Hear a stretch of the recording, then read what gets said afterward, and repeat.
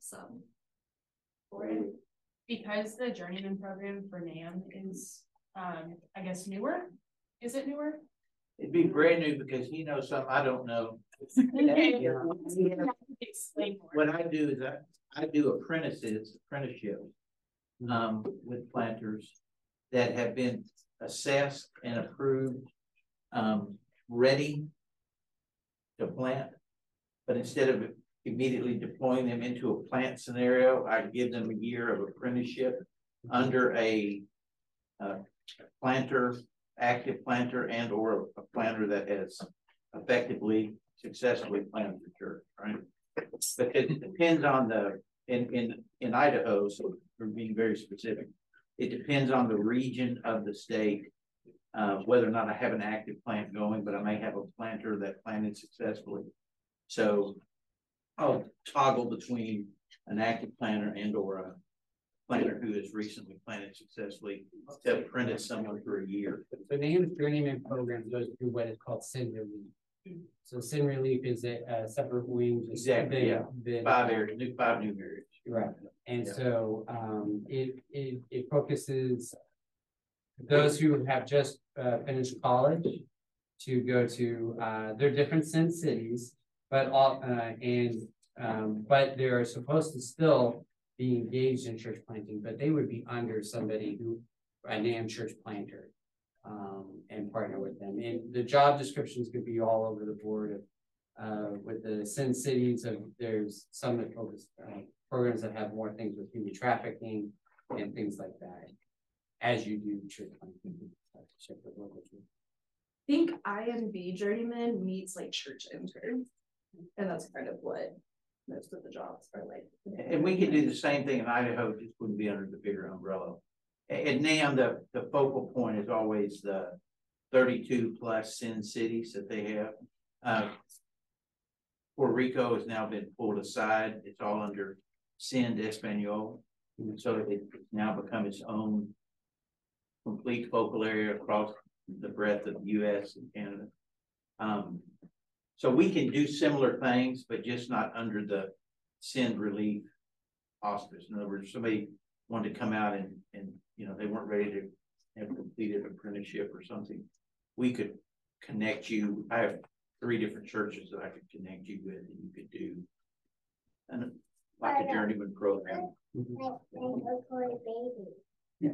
So I came because I actually started an inquiry with the NAM. And so I'm just a little confused because I know that the nonprofit organization I work with has some connection with Sin Relief through literacy programs. So I'm still a little unclear about, you know, it's right there on the page when you go to the NAM website. And when I did an inquiry, there were just like a million different job descriptions that came up, and then you inquire for like one of them. So I would like to know, I just feel kind of lost about how everything is connected, the structure, how Sin Relief is related to and different from the regular NAM. I just kind of was hoping for a general orientation on what everything is. And yeah. So we're not necessarily all experts in the room about NAM, because I just recently came off the field with the International Mission Board. But our World Mission Center would love to partner with you to discover more of that process and engaging with them, and any other connections that we can make. You know, so Mr. Duggar here, he is a church planting catalyst in Idaho, which covers a lot of different ground, but Sin Relief and the different arms of NAM all function through a different engagement. I'm under what's called Sin Network. Yeah. Okay, so Sin Network deals with everything church planting related. Okay. And the focal point of that, you know, and this was started more than a decade ago, was the Sin cities, identified 32 Sin cities, and then that's been elevated a little bit, and now it's been reduced again because Sin de Espanol has taken over, which is a wonderful thing. But then you also have, beyond that, the main focus used to be disaster relief. You remember disaster relief? Everybody remember the yellow and blue shirts and all that? Disaster relief was the main hub. They've taken disaster relief and they've created now Send Relief. And then the 5 areas under Send Relief: human trafficking, internationals and refugees. Disaster relief is still one of the components. And what are the other two? Well, there's foster care and adoption. Exactly.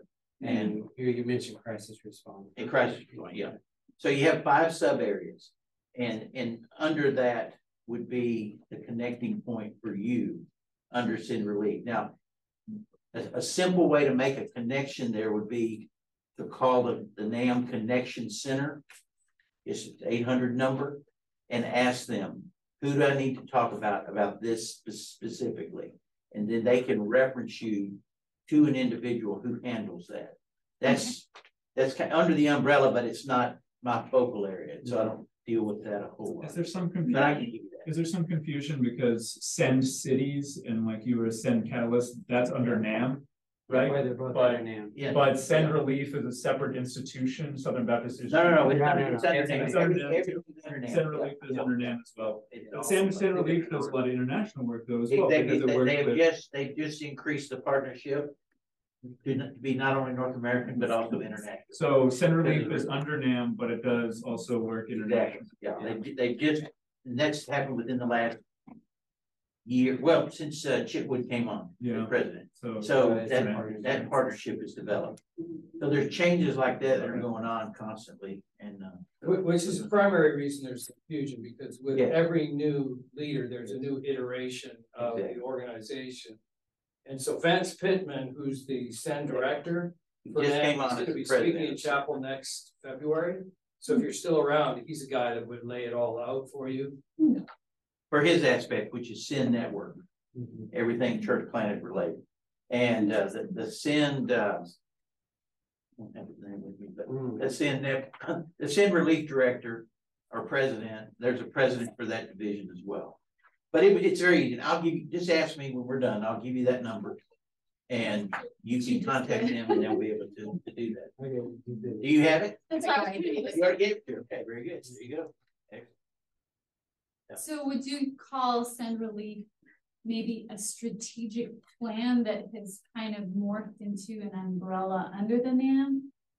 Well, it is an umbrella of NAM. So what's happened to it, it's been broken into multiple areas beyond just disaster relief. It used to be that as Southern Baptists, our main response came in disaster relief episode. I've done that for more than 40 years. You know, there'd be a hurricane or there'd be something happen somewhere and we would send response team.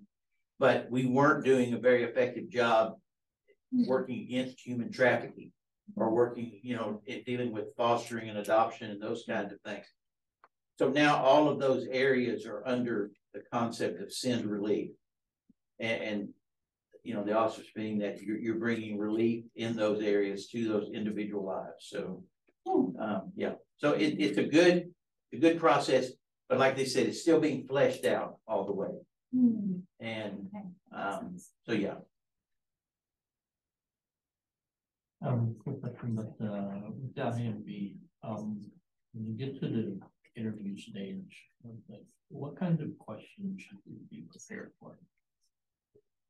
It's not going to be as an intense as you fear first, but they are going to be looking at several key areas regarding your own spiritual walk with Christ, and then what you're doing for the missionary task in the meantime as you're going through the process. What I remember as being the two main categories. So what is your relationship with Jesus? How did that start and how has it progressed and where are you now in your personal walk with Christ? And then also what are the ways in which you are working towards the missionary task in your life now? How are you involved in evangelism? How are you serving in your church? How are you Are you doing any cross-cultural things at all? And those are some of the, and because of some of the other requirements in the process, you will be involved in all those things, right? Because part of the process is being involved in those type of things. Yeah. So, but yeah, there are no gotcha questions. There's no trick questions. Yeah. What is having a witnessing journal like for the application process? Like, are you? Well, what you do for everyday evangelism on Thursdays, it's that. So what you would do is you would enter what you did and who you spoke to and engaged with. And so as long as you're, what you're referring to is the witnessing journal is part of the process with the IMB. As you have your initial stages of being interviewed and engaging. And then as you're getting further along, your pastor and you will start a mentorship relationship based off of curriculum that the IMB gives. And part of that is that 6-month process of seeing where you're at, along with your pastor or go to your pastor or whatever in your church, if you have one, is a witnessing journal. And that is showing you're just writing down as you engage others with the gospel, what opportunities and what you have been able to share and what has come from that. So that what you're doing with everyday evangelism on Thursdays would just dovetail right into it. They're not looking for a mountain of details. So you hear the word journal, it's like, do I have to write a big journal entry on every? No. It's just about share the gospel with this person today, you know, and maybe a sentence or two about how it went, but not like every single thing you share with them. What was their response and all the nuances? Just they're just looking for patterns of consistency, and then also effective engagement, which usually is more faithfulness than is, you know, the Lord leads us people to Himself, freedom to share. I think, and when I went through the process 7 years ago, they actually gave me like a form, like a document that was my journal, and then it just had like lines for what they were expecting. So they still do that. There's also a resource that the IMB has created. They're calling it a self-assessment. It's like a 17-page assessment. They're going to get us a link that will have a QR code, you know, in the student center where that little bar is where we're never sitting. There'll be a QR code that will take you right to the link. You can take it away with your phone, and it's really not to see if you qualify. It's to help you understand where you are in the process. It will give you ideas on how to begin to prepare yourself for the process. I think it's going to be really helpful. So that's going to be available shortly. It's already available as a link, but I've suggested to Dr. Gregory that most students are going to stand there at that booth to go through 17 pages of blanks. So it's something that you can take home with you, give consideration to. They do pay attention to the gospel behaviors piece.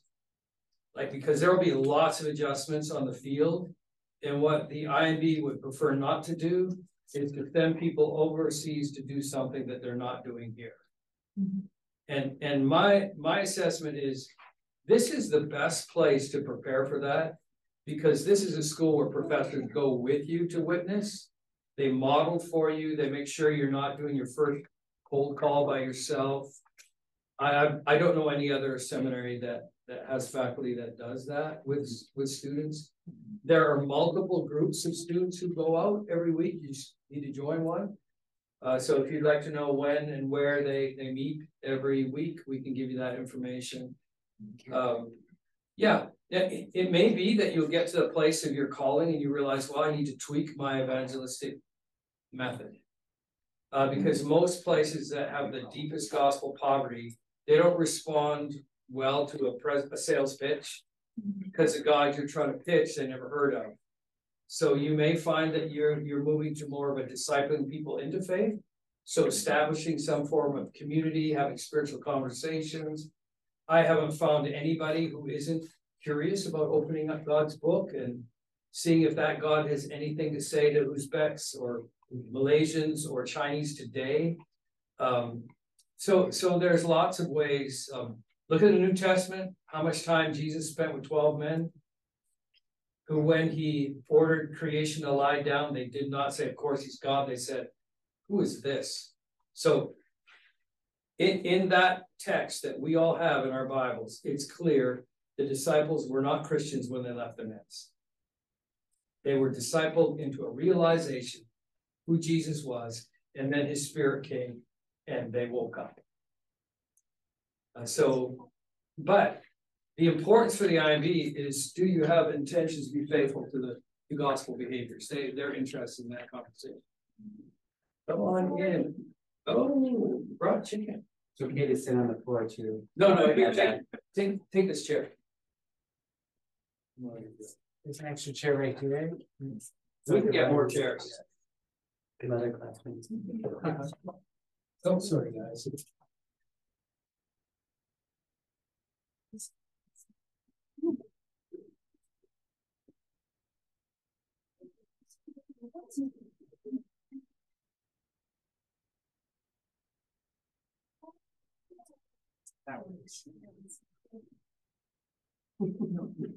Not using the chair.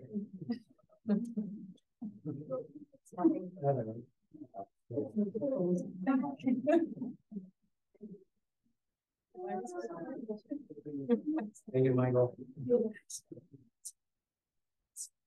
Next.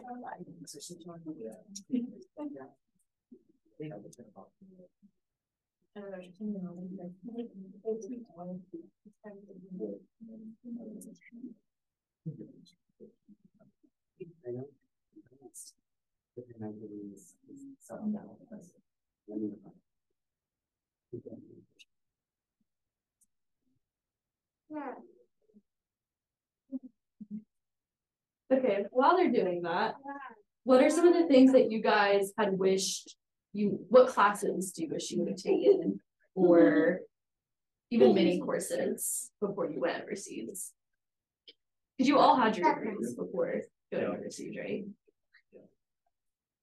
Well, let me just quickly echo what Dr. Bunton said and just say that's exactly what I did when I was here for 2 years. I went out with the evangelism practicums twice a week for the whole 2 years. You don't have to be in a practicum class to go to those classes. You can just go. And it was a great training ground because this is an extremely multicultural part of the city. And I could notice how my strategy was changing based on the encounters I was having, even those 2 years, based on the cultures I was encountering. And so it's really those practicums are great to go out and just try things and see how your strategy change. But yeah, your strategy then will definitely change when you get to your mission field because your context can be totally different. But then you know how to do it, right? You know how it feels like to start trying things and seeing if it works or not, and change methodology and practices and approaches. As far as classes I took the classes I wanted to take. I loved taking the electives and finding fun ones to take. I took one that I don't think is taught anymore on Angels and Demons. That was amazing and a good one to take if you're headed to the mission field. Something that the rest of the Christian church is thinking a lot more about than we are here in America. So I would have paid more attention in most of my language classes in high school. But honestly, one thing that we don't often cover, unless it's an intro to theology or other courses, is on the field language learning, at least with the international, with going overseas. But also even in the States, being adapted and getting to a point in your language study of some kind where you can get into verb conjugation, or you can get into understanding how your brain processes language in general, because you can be in a great many places in in the States and overseas where you don't have to become fluent in somebody's language, especially if you're encountering refugees a great deal and it changes a lot. But being able to take on some of the language is always a blessing, and it is always opens doors to sitting in people's homes, even just little amounts. So yeah, I would say I wish I had taken more language in order to wrestle with it and understand how I learn it. Yeah, that it's important to take away that feeling of intimidation that you have when approaching a new language, and just to approach it like, I can't do this, many people have done it, and it's just a matter of sitting down and do it. I'll put in a quick plug also for Greek and Hebrew. A lot of people roll their eyes at Greek and Hebrew. I absolutely love my Greek and Hebrew, and I use it all the time on the mission field. They're not sitting just as useless tools in my closet that I had to do in seminary. They're great, and learning vocab on flashcards is something you're going to be doing on the first year of the mission field. So it's good to develop that muscle as well.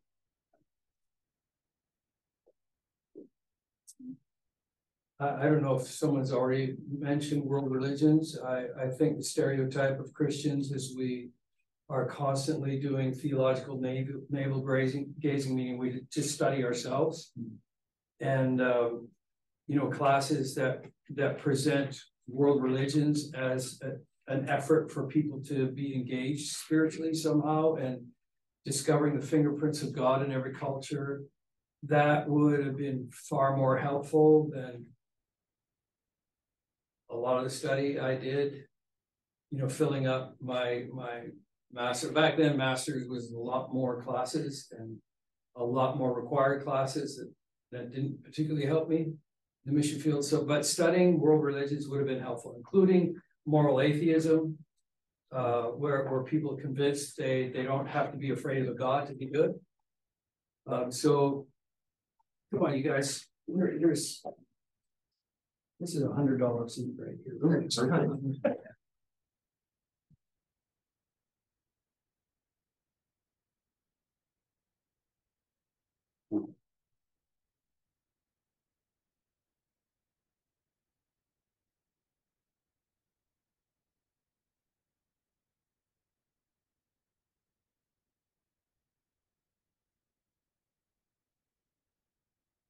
Are you done with your train of thought?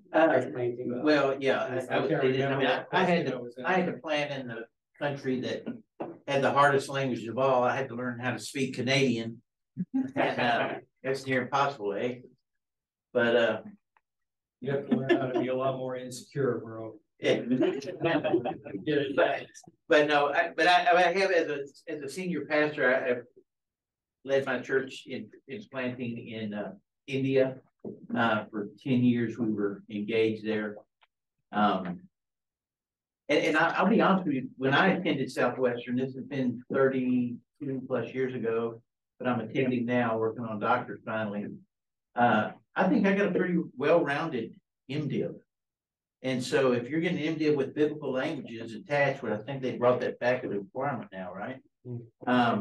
If you'll diversify in your electives, based on, where you believe God is calling you, I think you can get yourself a pretty good degree that can help you wherever the Lord may lead you across the world.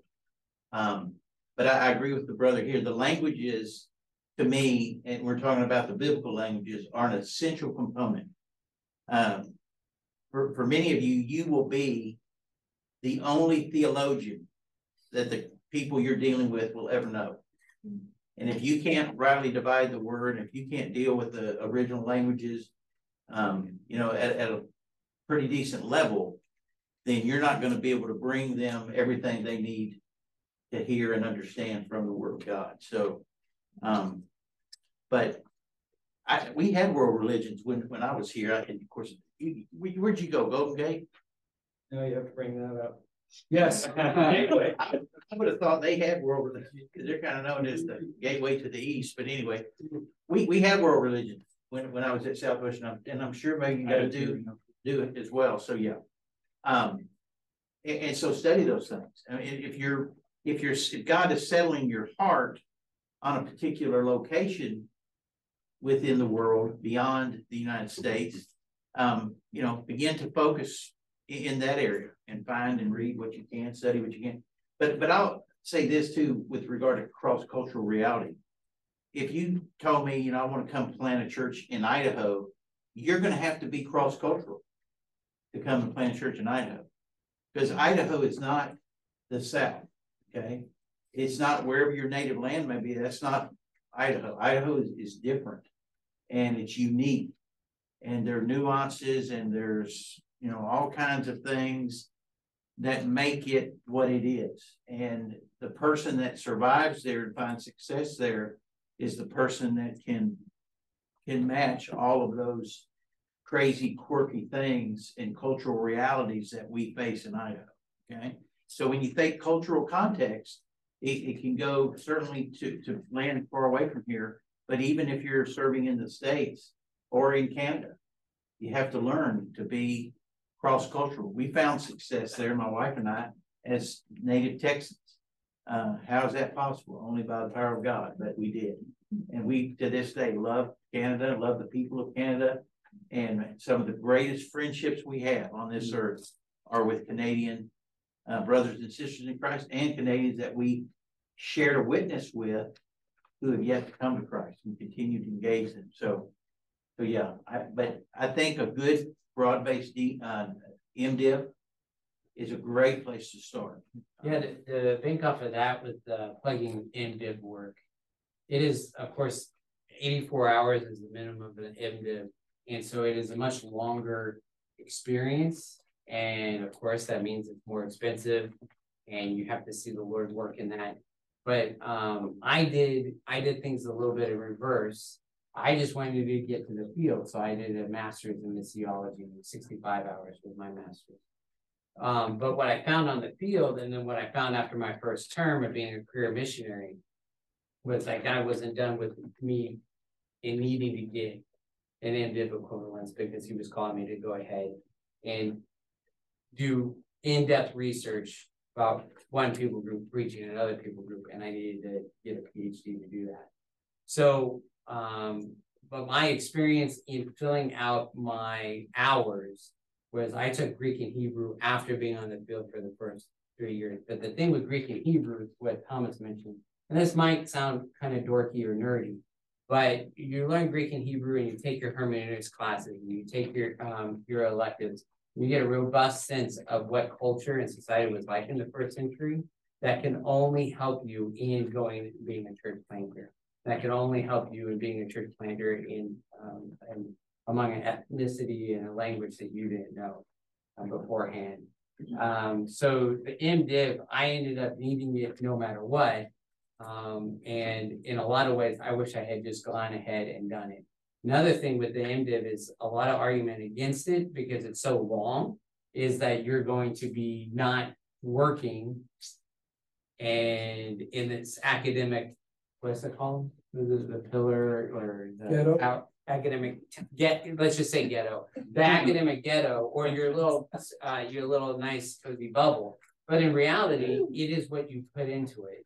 So you, like, your professors might not always, they're going to be, especially at Southwestern, they're going to be telling you, okay, this is how you understand prepositions in Greek.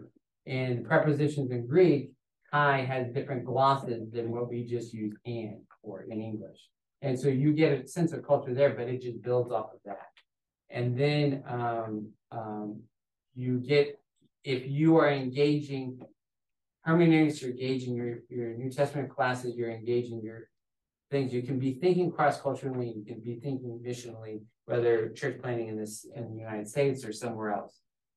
And you will gain a great deal of knowledge from that, but then also where we are, thankfully, in Dallas-Fort Worth area, you can really engage in ministry and have an opportunity that most people don't have in a long-term sense, and that you can gain great mentors in ministry and also be digging really deeply.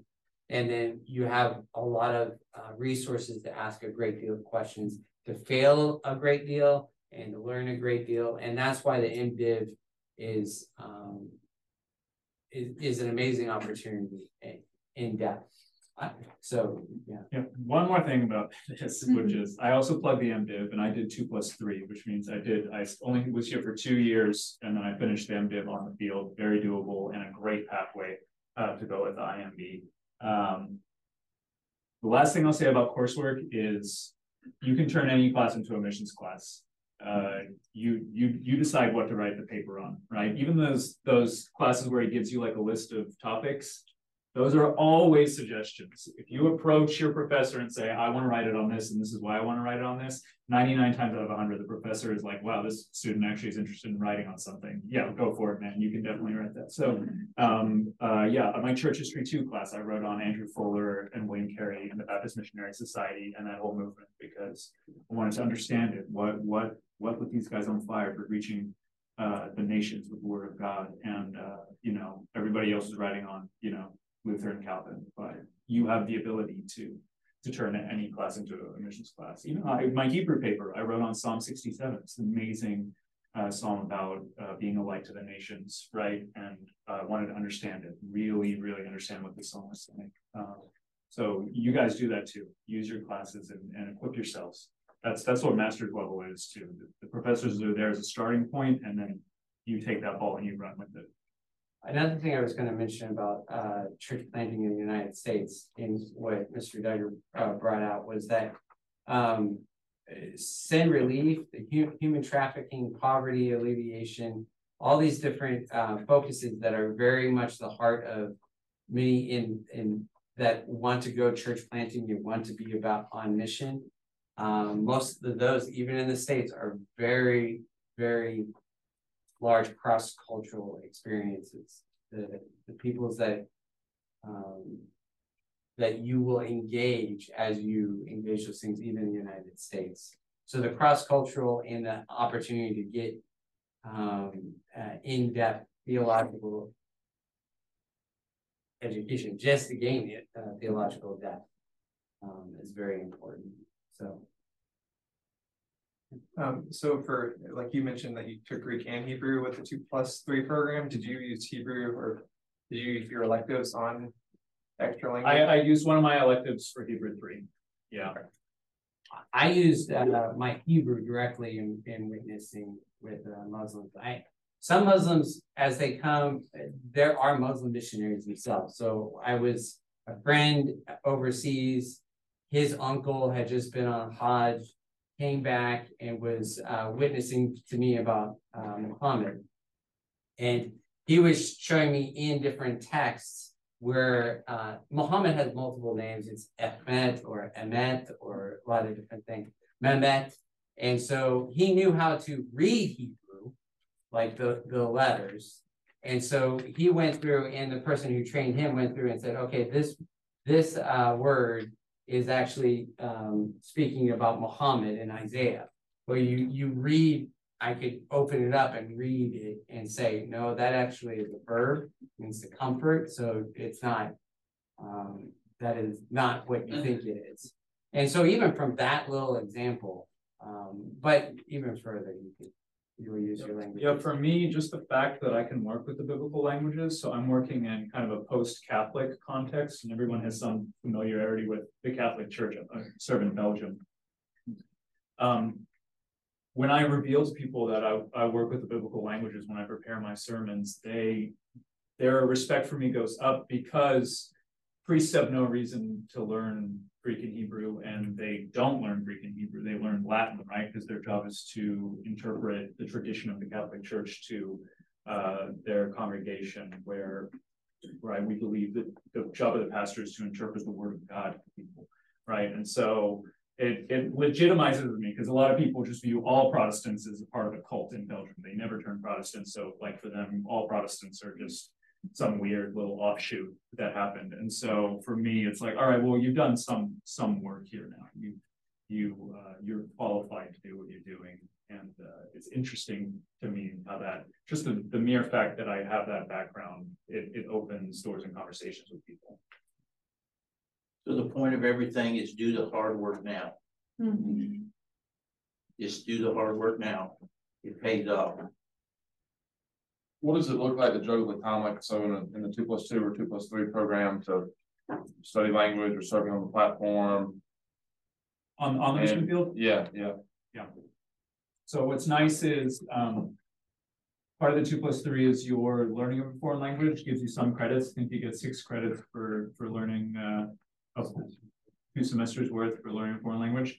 And the first year you're on the field, that's all you're allowed to do. You are only allowed to get those 6 credits, and you have to focus on learning the language. So then, amongst other job responsibilities. right, no, sure, yeah, but as far as the academic work, you're not allowed to take any classes when you're in that full-time language study, which is good because it gives you, you really have to focus on that. But then after that, it becomes more manageable, where,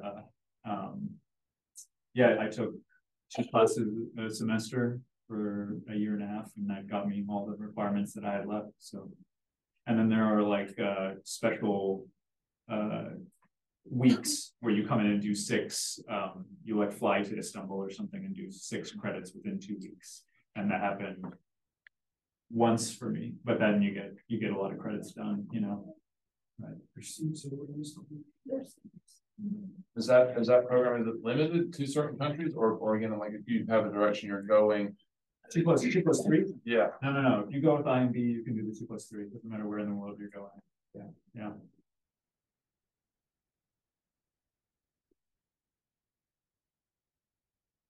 There's some international students here. Yeah. And then I think the main thing with IMB is that usually you at least have to have a green card to join IMB. But is there a different process in which international students can join IMB and serve as a missionary as well?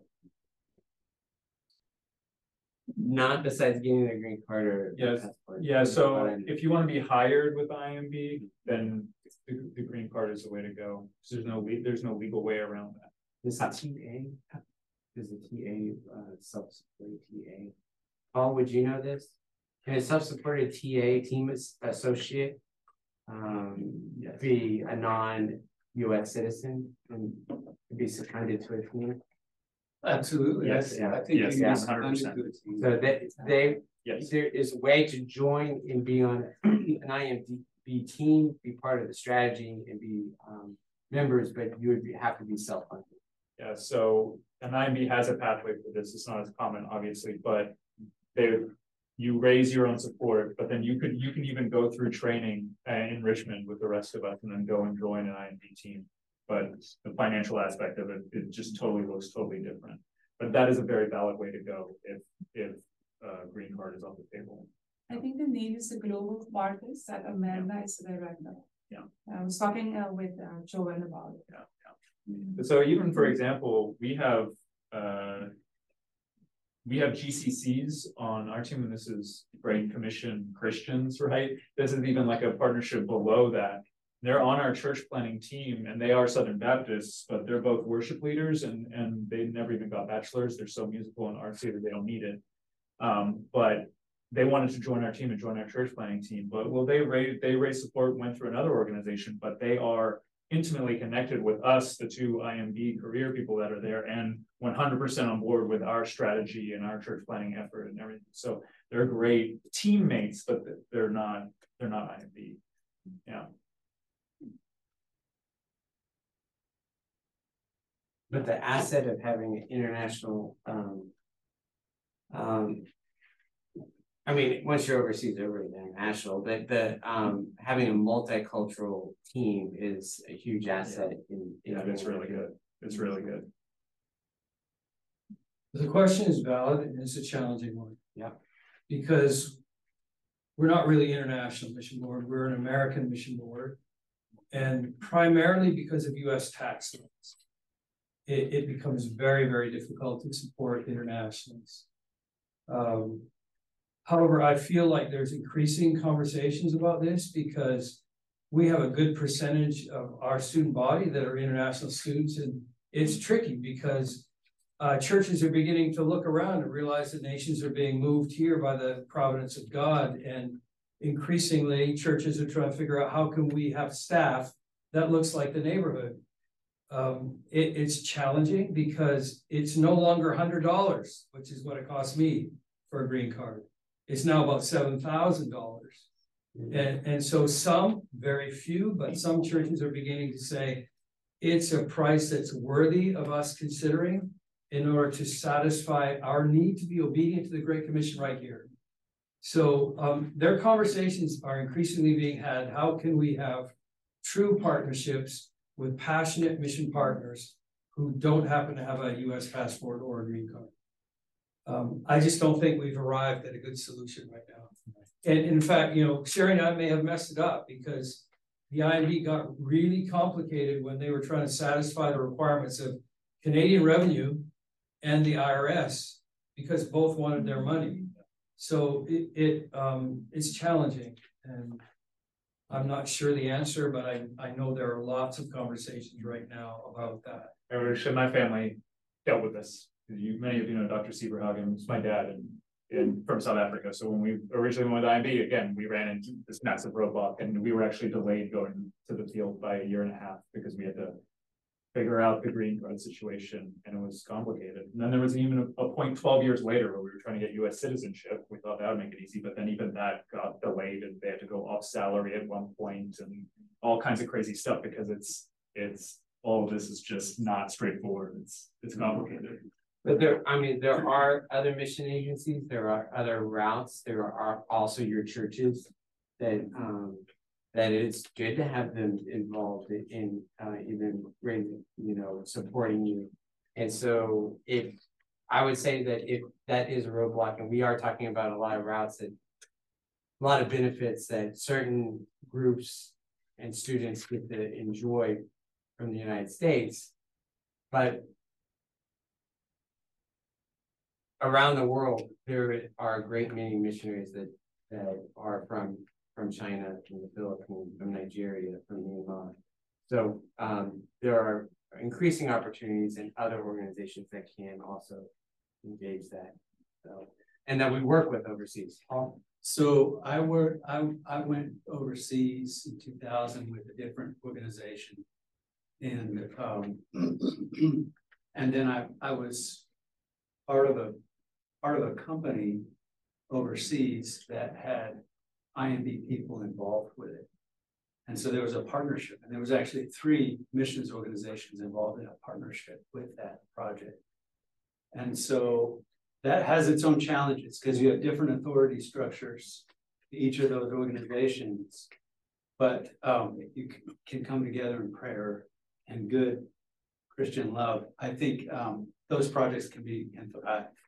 And so just because it's really hard to get on board with IMB because of different logistical things, there are alternative missions organizations. In fact, maybe even international, like real ones that start outside of the US that you could be part of. And if they have a close relationship, if that organization has a close relationship with IMB, you could be seconded to an IMB team and enjoy the benefits of being part of that kind of structure. So I have a different type of question. I don't know if anybody's asked this. How do you guys deal with missing like big life events of like family and friends back home? Like, you know, babies being born, marriages, deaths, things like that. Like, how do you deal with that while you're out on the field? That's probably a hard question. Can I speak to that real fast? Yeah, please.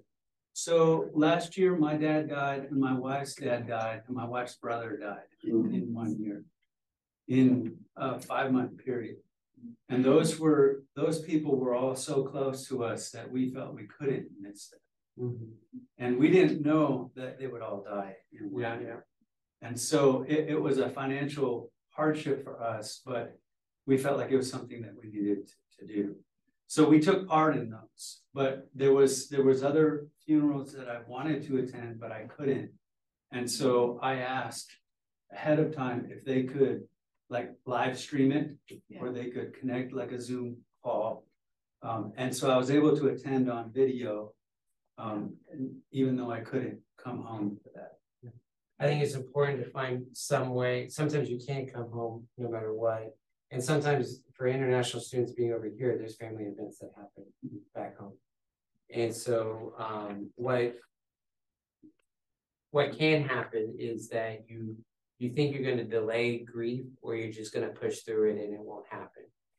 But the events of having a funeral or having a certain kind of ceremony or engagement with those that are in your team overseas, having that is extremely important, and but you have to be very intentional to do it. And it can be like that in the States too. It can be like that almost anywhere where you don't take the time to actually sit with it, or you don't take the time to actually commemorate it. But those, no matter what, if you're trying to avoid it, those anniversaries will come and you'll know it. And let yourself grieve in the sense that you have to be willing to go there, and it's hard. But if you don't, it doesn't actually go away. It just, you are stuffing it, it will come out. And it will be there no matter what. It's better to do it openly and with people you love and trust than at a time where something else happens, you lose your visa, or your husband has a car wreck, but he's okay, but all of a sudden it's just all coming out and you're not able to handle that situation because you didn't walk through the grief. So I will say it's important to acknowledge that your generation will feel this more deeply than the previous generation. Sherry and I are kind of bridge missionaries, meaning when we first went out, the fastest way to communicate with our parents took 9 days. We served with missionaries who both sets of their parents died. The funeral happened before they even heard about it. That sounds difficult, but you will be surprised how much more difficult it is when communication is in real time. You see a loved one on the other side of the ocean weeping over a recent loss or fear of loss. That can be really challenging. So I think it's more like what a lot of people experience during COVID. Yeah. And then they can watch their family members. Yeah, and it can happen on the other end. I had to bury my sister in Singapore when her family was on the other side. Like, she came out for a last visit. My sister was Chinese, and only 10 people were allowed at the funeral. And so there was 800 people zooming in from a distance. It helps, but it's not the same as being there, because the funeral really is not for the dead, it's for the living to comfort one another and be strengthened together. So that is the hard thing. But I will say, like, Sherry lost both her parents while we were over. And the affection we receive from nationals is the best we've ever been loved. Because they're like, this couple sacrificed so much to serve the gospel in our midst, and they just loved us so well. So the important takeaway for us is, you may not have a team of people who look like you. Your team may be nationals, and there will be defining moments in your life where that was the best team you could have imagined. Our best friends in the world are still Asians. And I'm sure those of you who served in the field would say the same thing. So your family shifts. You feel emotionally torn at times. I wasn't there when either of my parents died. And at some point, when your family is caring for your elderly parents, especially if you serve in Asia and you feel this compelling need to be a good son, it's really, really hard. So all of that stuff, definitely. I mean, you've got your eyes wide open. You'll experience that. And this pain we give to the cross is part of the sacrifice. But everything flips when you realize, like, our children grew up not knowing their grandparents. So I suddenly realized the greatest sacrifice in missions is the parents who let their son and daughter go to live every day without their grandchildren. That is a great sacrifice in missions, and we who go really don't feel that as much as the parents we leave behind, the grandparents. And now for one practical note on this, as you see the date that you're moving overseas coming, pressure all your friends and siblings to get married. And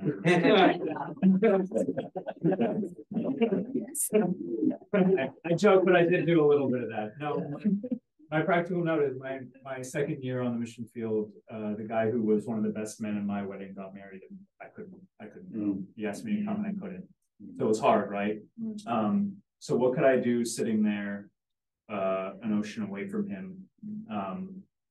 I wrote out a single space 5-page letter to him, just really in detail about everything what I wanted to tell him about marriage and what I was praying for him, what I was hoping for him, and it let me process it what I wanted to in that letter, but it also let me know I want to contribute to show him that I truly am sorry for not being there, and this is how I can express that.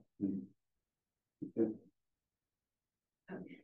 y'all each mind describing just a little bit of like your own journey of like how did you get to the point where you're like, I'm going, like, or stepping into whatever role that you're in, whether it's here in the States or overseas? Sherry. Okay, well, for me, it was just an ongoing sense of oddness. This is what God is calling me to.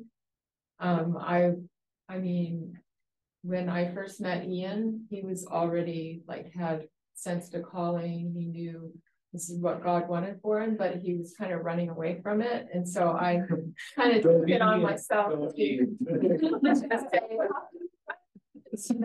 and so here I was like telling him, you have to follow your calling, this is what you made this commitment, and you can't run away from it. And so the more I was talking to him, then God really started working on me, like, what is wrong, with you, what about your calling? And so it's just like this growing sense of God was calling me. And I think the call was the most important thing for me. Once I had that settled, it was like I was, just straight heading toward that direction. But before that was settled, I think I was still kind of like, well, maybe this would be good. And maybe this is how I can serve the Lord. And maybe I don't need to actually, give up everything. I was studying engineering. I was planning to do I was going to have a very different life. And, but once I kind of settled that, it was like, I think everything else kind of fell into that calling. And I wasn't really looking in other directions after that. And that's just something that God does in your life. And it's nothing that you can do on your own. You just know that this is what God's calling you to. So you ask, like, what is the process or how did? No, I just wanted to hear from each of y'all your own process in that journey. Yeah, so if you've had a class with Dr. Sieberhagen, that's my dad, so how could I not end up on the mission? No, I did. I had a privilege of growing up on the mission field, and my story of getting to know Jesus is one of just slow, patient discipleship by my parents over the course of 18 years. And I love my testimony, right? I just feel so lucky to have it. So as I got to 17, 18, God really just gave me perspective saying, I've given you this cross-cultural experience growing up for a reason. You can live cross-culturally easily. You can learn languages. You've done it before. You can do it again. And so when I got on the plane, it was a university here, I just knew it was a matter of time before I'd be on a plane going the other way again. And so, and my perspective too is also just like, don't assume the door's closed. A lot of people are just like, oh, the door's probably locked. Just keep walking through doors until one actually is locked. That's my whole approach with me. Like, is the door open? God wants you to walk through it. Fine. How about North American mission and church planting? For me, we were having an on-mission celebration. I was pastoring a church in Tennessee at the time. A very good church, loved our family, loved my boys. My boys were with my parents, my maternal and paternal father and mother passed away before I turned 19.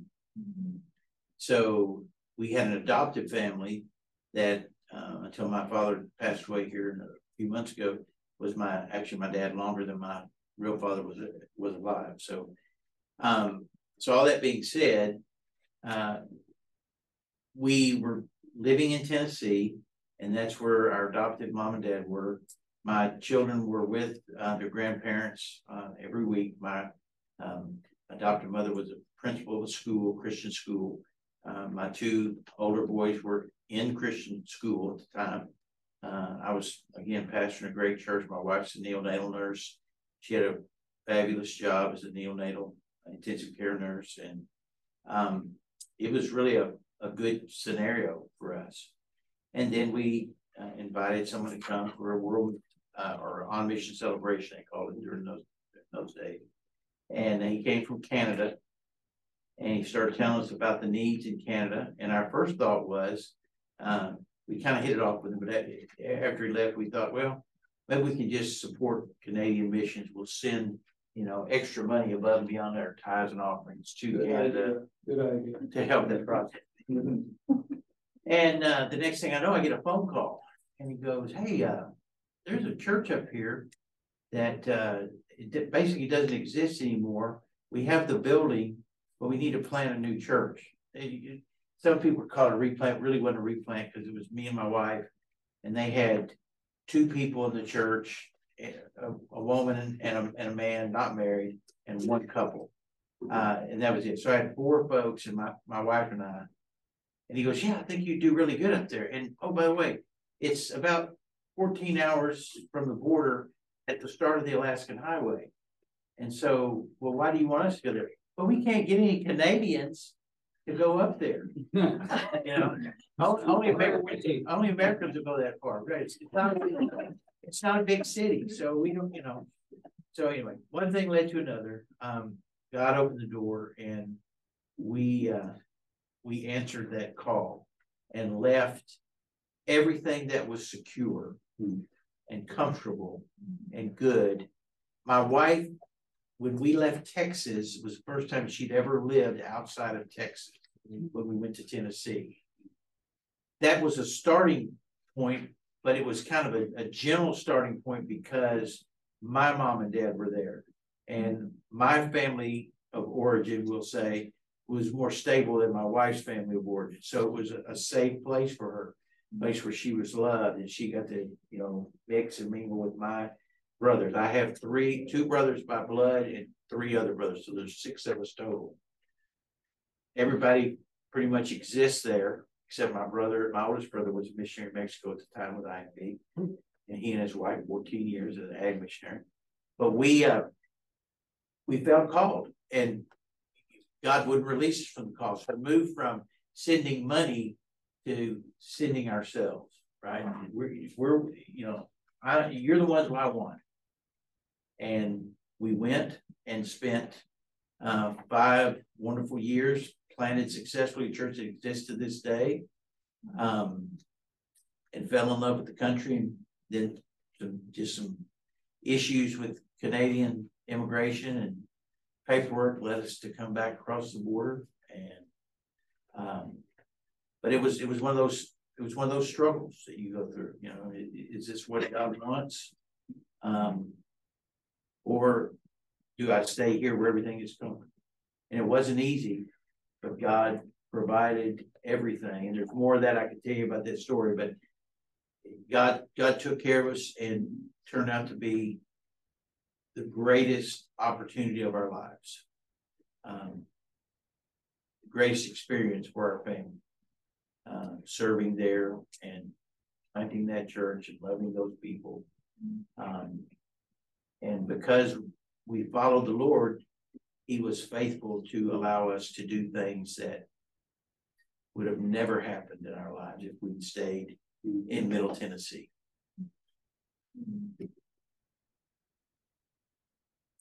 What should church involvement look like while you're stateside before heading overseas or with a NAM church plan? Are you talking about the planter that's going to plant? Yeah, or the missionary. Oh, you should be as involved as possible. I mean, when I was in seminary years ago, number one, I said I was saved in a church plant, met in a public school in Houston, Texas, became Brentwood Baptist Church. Up until a few years ago, it still may be, but I haven't verified. Largest, predominantly Black church now in the SBC life. Started as an Anglo church in a school building, Montgomery Elementary.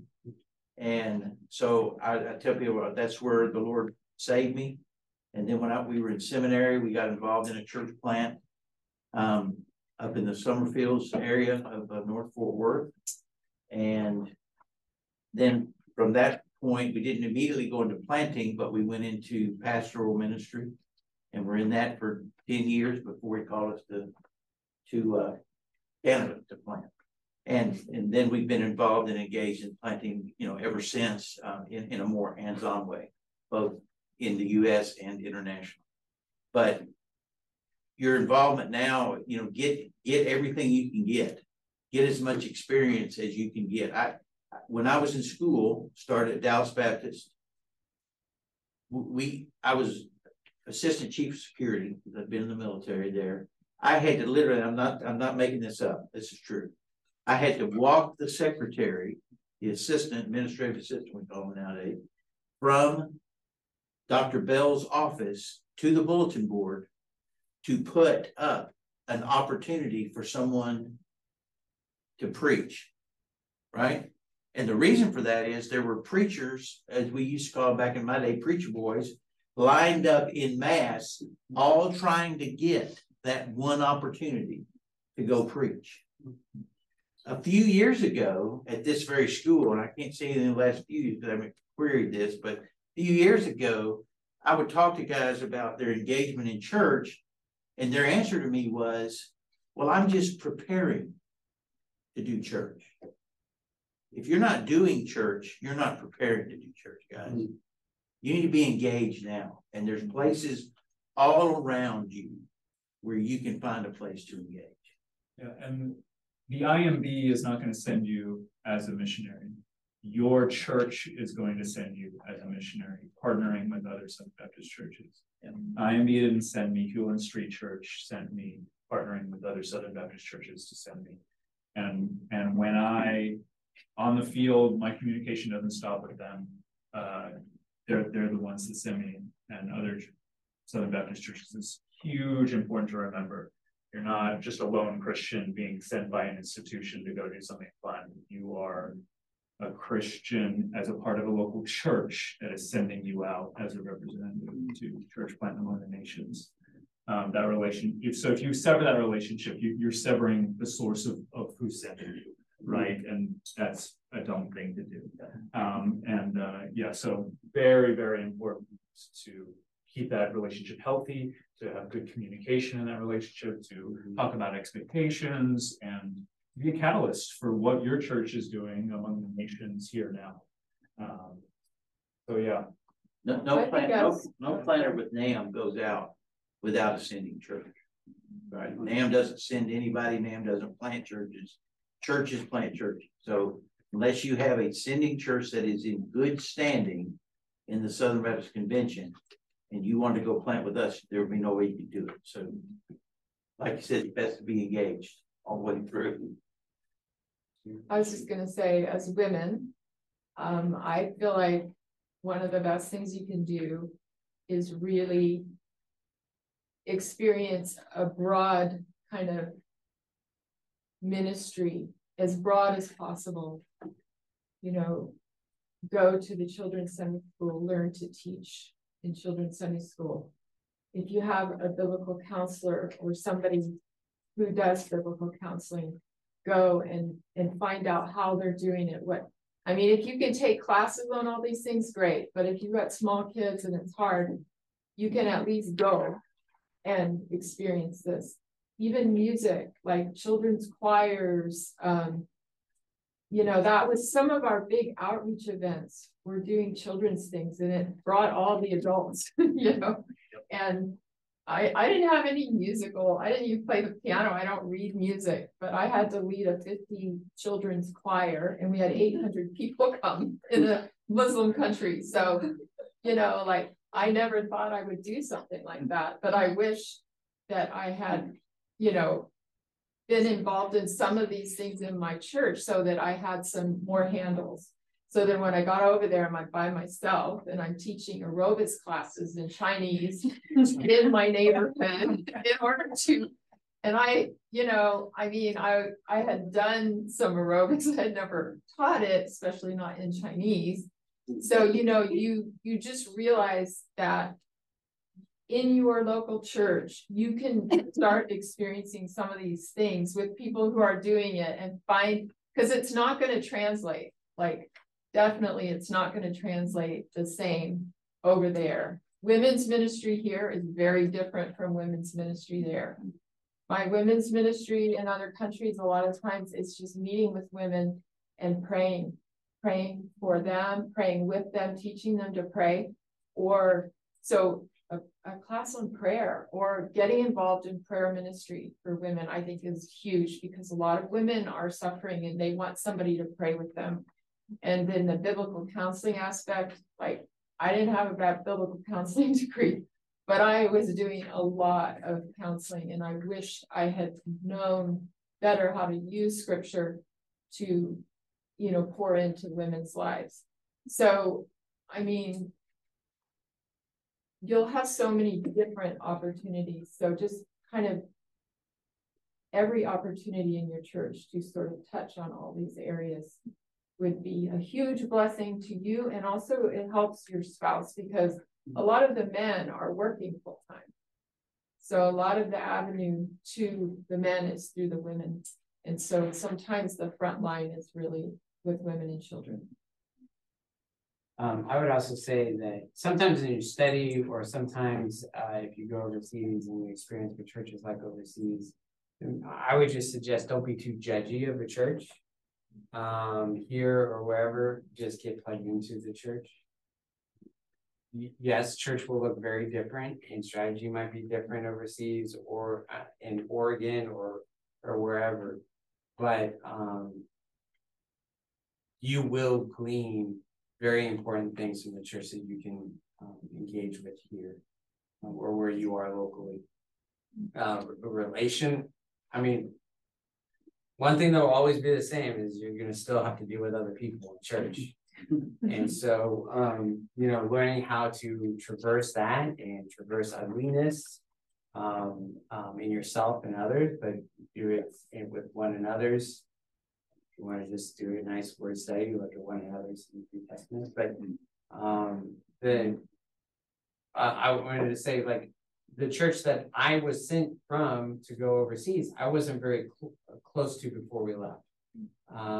We landed at a certain church because we were in New Orleans and Hurricane Katrina came, a hurricane came, we had to evacuate. We ended up doing stuff in a small Oklahoma town. And but we always ended up coming back to that church on our stateside. And this Sunday, I will join a new church, but it's very difficult for me. It's something for me that I have to grieve. The last time we went back to the landed in the States, just walked into this little fellowship hall with that was it was supposedly a prayer meeting, but it's so that the elderly could still have a Sunday school class because the church went on to start small groups. But this older gentleman who had actually been my systematic theology professor at a small liberal arts school stood up and gave me this huge bear hug, and he's just a very straight-laced kind of guy. Like he would always shake my hand whenever I come back, but this last time, especially probably after COVID, they went through a lot, of course. When I'm gonna stay and to join another church, I'm gonna remember that hug from the last one. So yeah, even though I could be very judgy of my home church, I would have missed that opportunity and those relationships. Can I add something? So, in a nutshell, without prayer, missions fails. whether we're gonna plant a new church in the US or internationally, or whatever we're doing as a mission. So if you are interested in missions, you need to work, you need to already be getting a prayer base set up. And that needs to be part of what you see as your job as a missionary. So you're taking time in your work week to connect and update and build your prayer base. Okay, so in 2000, I started building prayer base. At the time, I had to raise full support, and my dad came to me and he said, don't worry about the money. God owns all the money in the world. So he's going to send you to the field. He'll send you to the field with wherever it comes from. What you need to do is you need to build a prayer base and ask for prayer. And so that's what I did. So I went around, and everyone you know, all your friends, you ask if you can meet with people in their church, and you tell them about what you're going to do. And you ask, can you pray for me? Would you like can I get your email? And you start a newsletter, a monthly newsletter, and you're faithful to it. And you put prayer requests and updated stories in your newsletter. And you everywhere you go, you build a prayer base. Your home church is your main, but you want to connect with everybody, get everybody praying for you. Because when you're in a hospital bed, minutes away from death in some other country, and people are hammering emails because they heard about your sickness, and you realize that there are hundreds or thousands of people praying for you, it's an extra boost to your emotional well-being to help you get through whatever you needed to get through. Okay, so I felt that personally in 2021 with COVID, and just knowing there were hundreds of people that knew I was sick and that there wasn't a hospital bed in Delhi at the time. And I just prayed, and I was getting all kinds of emails and text messages now. People praying, like over text messages, people sending me videos of them praying. And I mean, it was so encouraging. So start now. Start connecting with people and ask them to pray for you. Ask them to pray for your vision, and pray yourself over your vision. And just keep being dedicated, and don't let it fail. Don't let it fall short. Just keep going. But without prayer, it'll never work. So We have time for about one more question. Have you experienced persecution, and if so, how did you deal with it?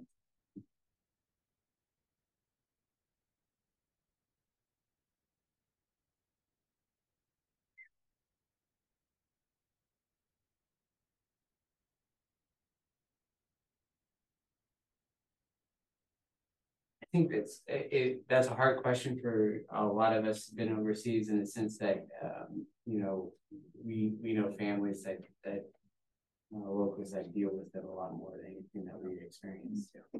So I think some of the hardship is seeing locals that have to struggle through a great deal in persecution. Yeah, you gain perspective quickly. Like Belgians have told me, what you're doing is, we don't want you here. This is useless. Like, what are you like? We don't need you in this culture. But me having to deal with that versus some people I've known have had to deal with, like, their families totally kicking them out, like I can deal with some people saying we don't want you here. It's hard. It's tough for me to even classify that as persecution. Something was just a real mean. All right. But when you see, your locals and your friends go through some really hard things because they're faithful to the gospel. And oftentimes this is the story of the missionary. It's you're because you're sharing the gospel with people, they start to receive persecution. You start to think, because I'm here, these people are now hurting. And that's the tough thing to deal with. That's the tough thing to come to terms with.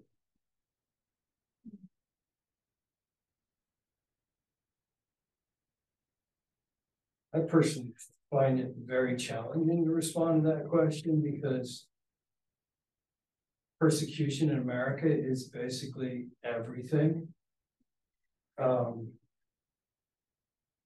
We feel persecuted because the public school teacher won't lead our children in prayer. I don't know how to reconcile that with a church that believes they're persecuted just because of the cross. Just because they have faith in Jesus. And I don't know how to tell my friends who everyone have sacrificed something to come to Christ. Some will lose their children and they'll be raised in an Islamic orphanage if a family member decides to share that they are attending a Christian church.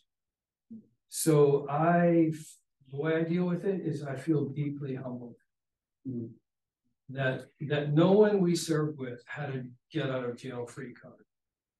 It's a passport. So our decision was to serve at the level of comfort that our nationals had.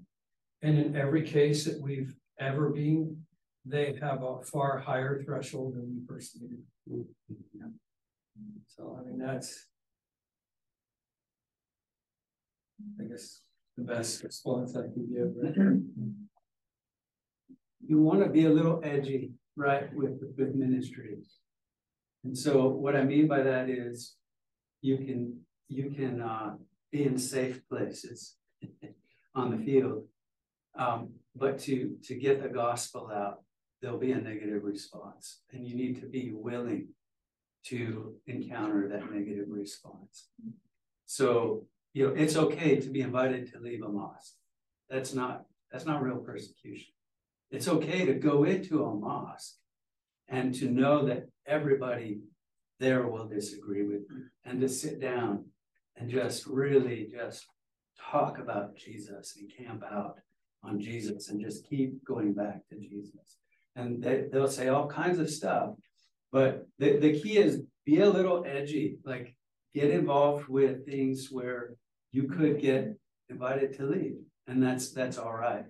But also, like these guys are saying, absolutely right, where you know your local partners and know their threshold and know when they are not comfortable. And if it's justified, then step back as they step back. Don't lead them into something that is unnecessarily dangerous, if you know what I'm saying. But then there's just stuff you deal with, not necessarily as a missionary, but as a rich American overseas. And that's weird. Like in Kazakhstan, I got chased around a lot by the police. Like they were trying to grab my passport everywhere I went. And you never want to let go of your passport. So it's just like this constant cat and mouse game with these corrupt policemen that just want to get a fine out of you. And so that's not really persecution, but it's a stress on the field where the authorities are, the not so nice authorities are trying to get stuff out of you. And that weighs on you as well. It's different than persecution, but that's kind of a constant thing in a lot of the developing world. Yeah, one thing, you learn a lot about culture shock as you're preparing to go, but culture stress is another thing, another component of living overseas. Culture shock goes away. It's tough, you get through it. Culture stress never goes away. Culture stress just comes from you being a person inside of a system that was not designed for you. And so that's a low hum of stress that comes from living cross-culturally. And that's something that you learn how to navigate as a missionary. Okay, thank you all so much for coming. Again, at the end, this is Mr. Duggar. If any of you are interested in doing church planting, how long are you here? In the area? I will be back January the 6th or 9th through the 13th. Okay, just Right after the start here, so you can Exactly. come So back. I'm working on my doctorate at 62. So if I can get past this guy here next to me, he's the next one up. He's the next gauntlet to pass through. Dr. Copeland is our associate director, and him and his wife Jeannie served with member care. So anybody who's doing counseling and thinking about going overseas, they would be a good couple to talk to. Thomas and his wife Holly are MIRs until I have it written down, but I don't know when. June. So they're here. We'll be here all year. Also, I have an office just upstairs and I just am up there writing a dissertation, so please interrupt me. I will. Chat to me. and then most of you know who Dr. Bunton and Mrs. Bunton are, so, and they're great resources, and Mrs. Bunton leads the Women on Missions every month, so she would be great for the women specifically to talk to. But yeah, if you have any questions, you can email the WMC@swibits.edu. Yeah. That's it. Yeah, Kristen, you mind if I pray for the students and everyone here as we close? that'd be awful if I said no. Lord Jesus, thank you for what you're doing among the nations. And thank you for sending people to go and to spread your message. Lord, I'm excited. I'm excited for one day when we can sit in the kingdom of heaven and just hear the stories. What you did with these students' lives. I'm excited to see you glorified. But I pray for wisdom in these days as they're here to study and prepare. I pray for perseverance, for encouragement, for extra moments of strength that come out of nowhere during an all-nighter. I pray that they run with the goal in mind